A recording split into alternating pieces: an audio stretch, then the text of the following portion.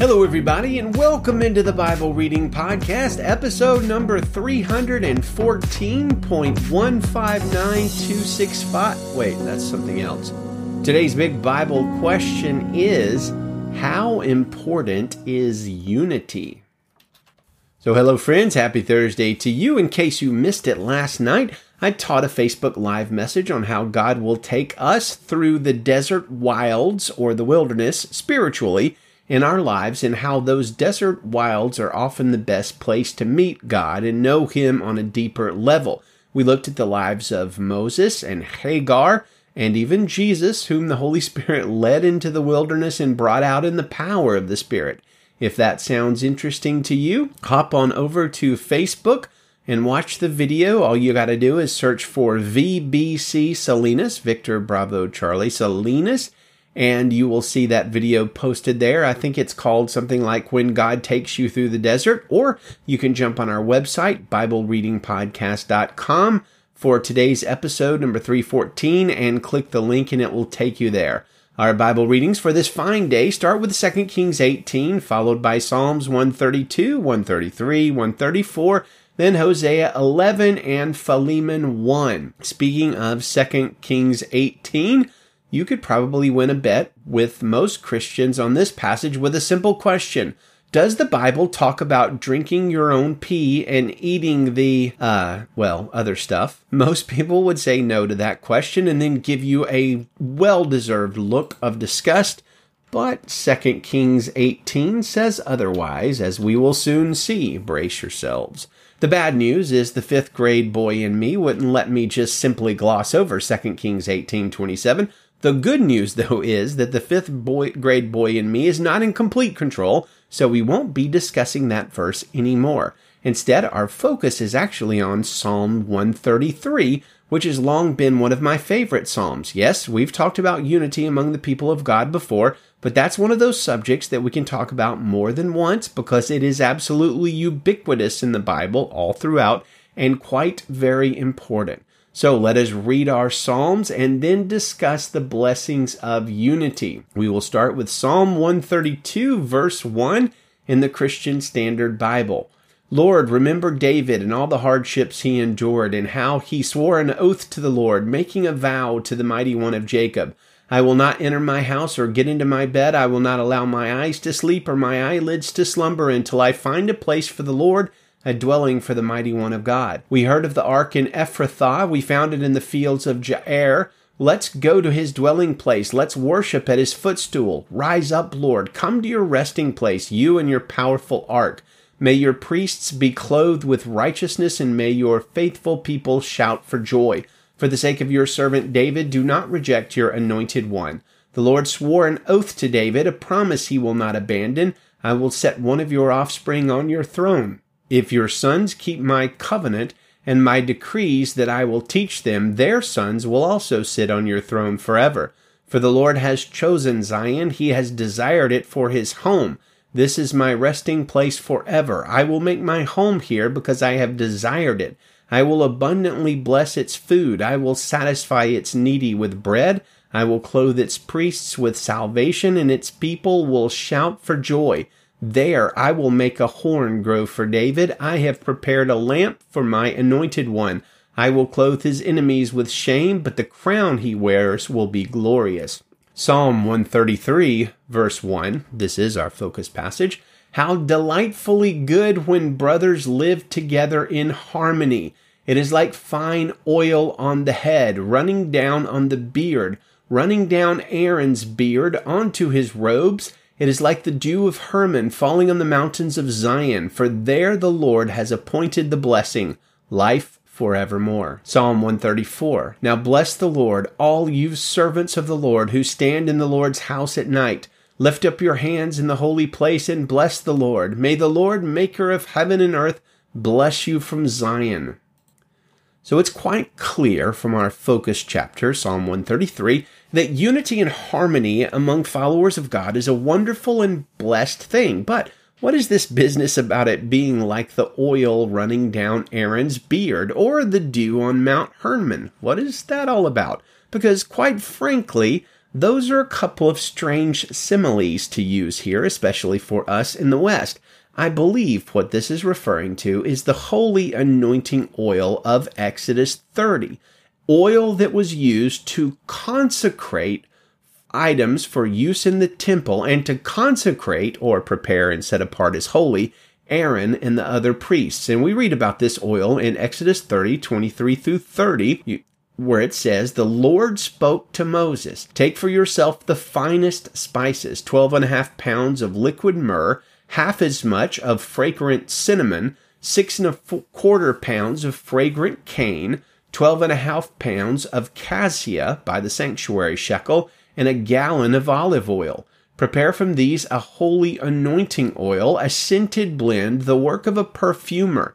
It will be holy anointing oil. With it you are to anoint the tent of meeting, the ark of the testimony, the table with all its utensils, the lampstand with its utensils, the altar of incense, the altar of burnt offering with all its utensils, and the basin with its stand. Consecrate them, and they will be especially holy. Whatever touches them will be consecrated. Anoint Aaron and his sons and consecrate them to serve me as priests." So I think what the psalmist is suggesting here is that brothers, Christians, followers of God, dwelling together in unity becomes a precious and blessed mixture of people in the same way that these spices and oils we just read about, when combined with olive oil, make a mixture of holy anointing oil. The individual ingredients themselves weren't blessed and holy, but together the mixture becomes holy and anointing.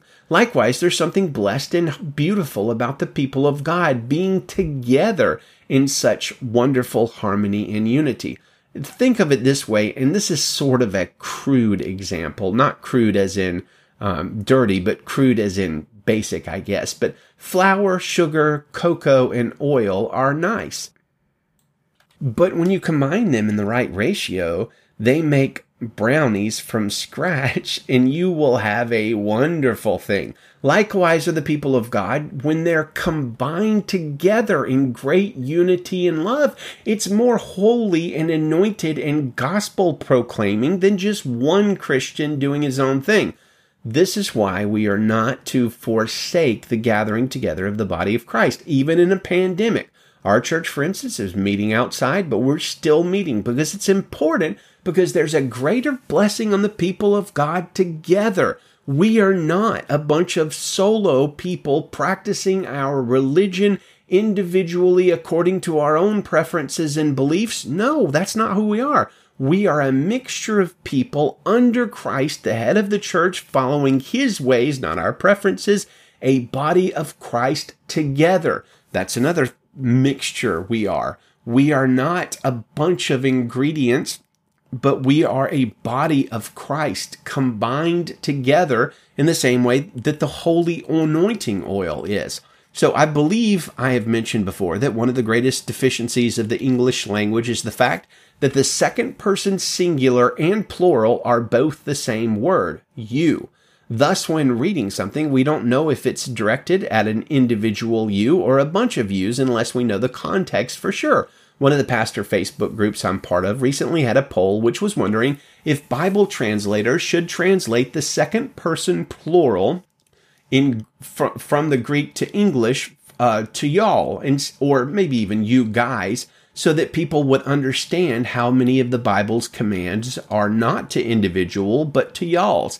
And in the Greek, it's very clear. The Greek second person plural is different from the Greek second person singular. And so you can just look at a passage and know if it's directed to one person or to many people. And I think that's the benefit of y'all or you guys. As a native Southerner myself, I'm all for that, to changing the Bible translations to better reflect the Greek.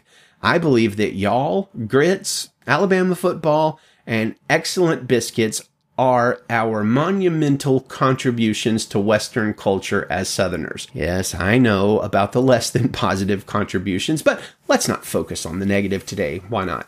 So when the people of God come together in obvious unity and love, They proclaim the gospel in a similar way as when the anointing oil mixed with spices, when it's poured on a priest, you can smell and see the specialness of the oil. And people coming together in unity proclaim the specialness of that group and go even further. They proclaim the good news of Jesus, as Jesus tells us in John 17:20-23. Jesus says, I pray not only for these, my disciples, but also for those who will believe in me through their word. May they all be one, as you, Father, are in me and I am in you. May they also be in us, so that the world may believe you sent me. I have given them the glory you have given me, so that they may be one as we are one. I am in them, and you are in me, so that they may be made completely one. The world may know you have sent me and have loved them as you have loved me. That's John 17:20-23. What Jesus is saying is, when the people of God are together in unity, in harmony, in oneness, then the world will know that God the Father sent Jesus the Son. So here's Spurgeon to drive the point home for us and also to explain the dew of Hermon reference. And Charles Spurgeon writes, as the dew of Hermon and as the dew that descended upon the mountains of Zion, from the loftier, higher mountains, the moisture appears to be wafted to the lesser hills. The dews of Hermon fall on Zion. The alpine Lebanon ministers to the minor elevation of the city of David, and so does brotherly love descend from the higher to the lower, refreshing and enlivening in its course. Holy unity is like dew, mysteriously blessed, full of life and growth for all plants of grace. It brings with it so much benediction that it is as no common dew, but as that of the dew of Hermon, which is especially copious and far-reaching. The proper rendering is as the dew of Hermon that descended upon the mountains of Zion. And this tallies with the figure which has already been used. For there the Lord commands the blessing, even life forevermore. That is, in Zion, or better still, in the place where brotherly love abounds. Where love reigns, God reigns. Where love wishes blessing, there God commands that blessing. God has but to command it, and it is done. He is so pleased to see his dear children happy in one another that he fails not to make them happy in himself. He gives especially his best blessing of eternal life. For love is life. Dwelling together in love, we have begun the enjoyments of eternity, and these shall not be taken from us. Let us love forevermore, and we shall live forevermore. This makes Christian brotherhood so good and pleasant. It has Jehovah's blessing resting upon it. Oh, for more of this rare virtue. Not the love which comes and goes, but that which dwells and stays. Not the spirit which separates and secludes, but the spirit which dwells together. Not that mind which is all for debate and argument and difference, but that which dwells together in unity. Never shall we know the full power of the anointing till we are of one heart and one spirit. Never will the sacred dew of the Spirit descend in all of its fullness on us until we are perfectly joined together in the same mind. Never will the covenanted and commanded blessing come forth from the Lord our God until once again we have one Lord, one faith, one baptism. Lord, lead us into this most precious spiritual unity and harmony for thy Son's sake. Amen and amen. Dear friends, let the Lord lead you and the people you are with into unity, because there the commanded blessing of the Lord is. Well, let us continue in 2 Kings 18, starting in verse 1. In the 3rd year of Israel's king Hoshea, son of Elah, Hezekiah, son of Ahaz, became king of Judah. He was 25 years old when he became king, and he reigned 29 years in Jerusalem. His mother's name was Abi, daughter of Zechariah. He did what was right in the Lord's sight, just as his ancestor David had done. He removed the high places, shattered the sacred pillars, and cut down the Asherah poles. He broke into pieces the bronze snake that Moses had made, for until then the Israelites were burning incense to it. It was called Nehushtan. Hezekiah relied on the Lord God of Israel. Not one of the kings of Judah was like him, either before him or after him. He remained faithful to the Lord and did not turn from following him, but kept the commands the Lord had commanded Moses. The Lord was with him, and wherever he went, he prospered. He rebelled against the king of Assyria and did not serve him. He defeated the Philistines as far as Gaza and its borders, from watchtower to fortified city. In the 4th year of King Hezekiah, which was the 7th year of Israel's king Hoshea, son of Elah, Assyria's king Shalmaneser marched against Samaria and besieged it. The Assyrians captured it at the end of 3 years. In the 6th year of Hezekiah, which was the 9th year of Israel's king Hoshea, Samaria was captured.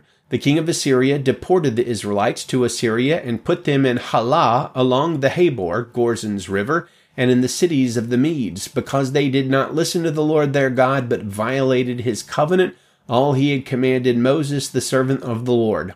They did not listen, and they did not obey. In the 14th year of King Hezekiah, Assyria's king Sennacherib attacked all the fortified cities of Judah and captured them. So King Hezekiah of Judah sent word to the king of Assyria at Lachish, I have done wrong, withdraw from me. Whatever you demand from me, I will pay. The king of Assyria demanded 11 tons of silver and 1 ton of gold from King Hezekiah of Judah. So Hezekiah gave him all the silver found in the Lord's temple and in the treasures of the king's palace. At that time Hezekiah stripped the gold from the doors of the Lord's sanctuary and from the doorposts he had overlaid, and gave it to the king of Assyria. Then the king of Assyria sent the field marshal, the chief of staff, and his royal spokesman, along with a massive army from Lachish to King Hezekiah at Jerusalem. They advanced and came to Jerusalem, and they took their position by the aqueduct of the upper pool, by the road to the launderer's field. They called for the king, but Eliakim, son of Hilkiah, who was in charge of the palace, Shebna, the court secretary, and Joah, son of Asaph, the court historian, came out to them. Then the royal spokesman said to them, Tell Hezekiah, this is what the great king, the king of Assyria, says. What are you relying on? You think mere words are strategy and strength for war? Who are you now relying on, so that you have rebelled against me? Now look, you are relying on Egypt, that splintered reed of a staff that will pierce the hand of anyone who grabs it and leans on it. This is what Pharaoh, king of Egypt, is to all who rely on him. Suppose you say to me, We rely on the Lord our God. Isn't he the one whose high places and altars Hezekiah has removed, saying to Judah and to Jerusalem, You must worship at this altar in Jerusalem? So now, make a bargain with my master, the king of Assyria. I'll give you 2,000 horses if you're able to supply riders for them. How then can you drive back a single officer among the least of my master's servants? How can you rely on Egypt for chariots and for horsemen? Now have I attacked this place to destroy it without the Lord's approval? The Lord said to me, Attack this land and destroy it. Then Eliakim, son of Hilkiah, Shebna, and Joah said to the royal spokesman, Please speak to your servants in Aramaic, since we understand it. Don't speak with us in Hebrew within earshot of the people on the wall. But the royal spokesman said to them, Has my master sent me to speak these words only to your master and to you? Hasn't he also sent me to speak to the men who sit on the wall, destined with you to eat their own excrement and drink their own urine? The royal spokesman stood and called out loudly in Hebrew, Hear the word of the great king, the king of Assyria. This is what the king says, Don't let Hezekiah deceive you. He can't rescue you from my power. Don't let Hezekiah persuade you to rely on the Lord by saying, Certainly the Lord will rescue us. This city will not be handed over to the king of Assyria. Don't listen to King Hezekiah, for this is what the king of Assyria says. Make peace with me and surrender to me. Then each of you may eat from his own vine and his own fig tree, and each may drink water from his own cistern, until I come and take you away to a land like your own land, a land of grain and new wine, a land of bread and vineyards, a land of olive trees and honey, so that you may live and not die. But don't listen to Hezekiah when he misleads you, saying, The Lord will rescue us. Has any of the gods of the nations ever rescued his land from the power of the king of Assyria? Where are the gods of Hamath and Arpad? Where are the gods of the Sepharvaim, Hena and Eva? Have they rescued Samaria from my power? Who among all the gods of the land has rescued his land from my power? So, will the Lord rescue Jerusalem from my power? But the people kept silent. They did not answer him at all, for the king's command was, don't answer him. Then Eliakim, son of Hilkiah, who was in charge of the palace, Shebna, the court secretary, and Joah, son of Asaph, the court historian, came to Hezekiah with their clothes torn and reported to him the words of the royal spokesman. Hosea chapter 11, verse 1. When Israel was a child, I loved him, and out of Egypt I called my son. Israel called to the Egyptians even as Israel was leaving them. They kept sacrificing to the Baals and burning offerings to idols. It was I who taught Ephraim to walk, taking them by the hand, but they never knew that I healed them. I led them with human cords, with ropes of love. To them I was like one who eases the yoke from their jaws. I bent down to give them food. Israel will not return to the land of Egypt, and Assyria will be his king because they refuse to repent. A sword will swirl through his cities. It will destroy and devour the bars of his gates because of their schemes. My people are bent on turning from me. Though they call to him on high, he will not exalt them at all. How can I give you up, Ephraim? How can I surrender you, Israel? How can I make you like Admah? How can I treat you like Zeboim? I have had a change of heart. My compassion is stirred. I will not vent the full fury of my anger. I will not turn back to destroy Ephraim. For I am God and not man, the Holy One among you. I will not come in rage. They will follow the Lord. He will roar like a lion. When he roars, his children will come trembling from the west. They will be roused like birds from Egypt and like doves from the land of Assyria. Then I will settle them in their homes. This is the Lord's declaration. Ephraim surrounds me with lies, the house of Israel with deceit. Judah still wanders with God and is faithful to the holy ones. Philemon chapter 1. Paul, a prisoner of Christ Jesus, and Timothy, our brother, to Philemon, our dear friend and co-worker, to Apphia, our sister, to Archippus, our fellow soldier, and to the church that meets in your home. Grace to you and peace from God our Father and the Lord Jesus Christ. I always thank my God when I mention you in my prayers because I hear of your love for all the saints and the faith that you have in the Lord Jesus. I pray that your participation in the faith may become effective through knowing every good thing that is in us for the glory of Christ. For I have great joy and encouragement from your love, because the hearts of the saints have been refreshed through you, brother. For this reason, though I have great boldness in Christ to command you to do what is right, I appeal to you instead on the basis of love. I, Paul, as an elderly man and now as a prisoner of Christ Jesus, appeal to you for my son Onesimus. I became his father while I was in chains. Once he was useless to you, but now he is useful both to you and to me. I am sending him back to you. I am sending my very own heart. I wanted to keep him with me so that in my imprisonment for the gospel he might serve me in your place, but I didn't want to do anything without your consent, so that your good deed might not be out of obligation, but of your own free will. For perhaps this is why he was separated from you for a brief time, so that you might get him back permanently, no longer as a slave, but more than a slave, as a dearly loved brother. He is especially so to me, but how much more to you, both in the flesh and in the Lord. So if you consider me a partner, welcome him as you would me, and if he has wronged you in any way or owes you anything, charge that to my account. I, Paul, write this with my own hand. I will repay it. Not to mention to you that you owe me even your very own self. Yes, brother, may I benefit from you in the Lord. Refresh my heart in Christ.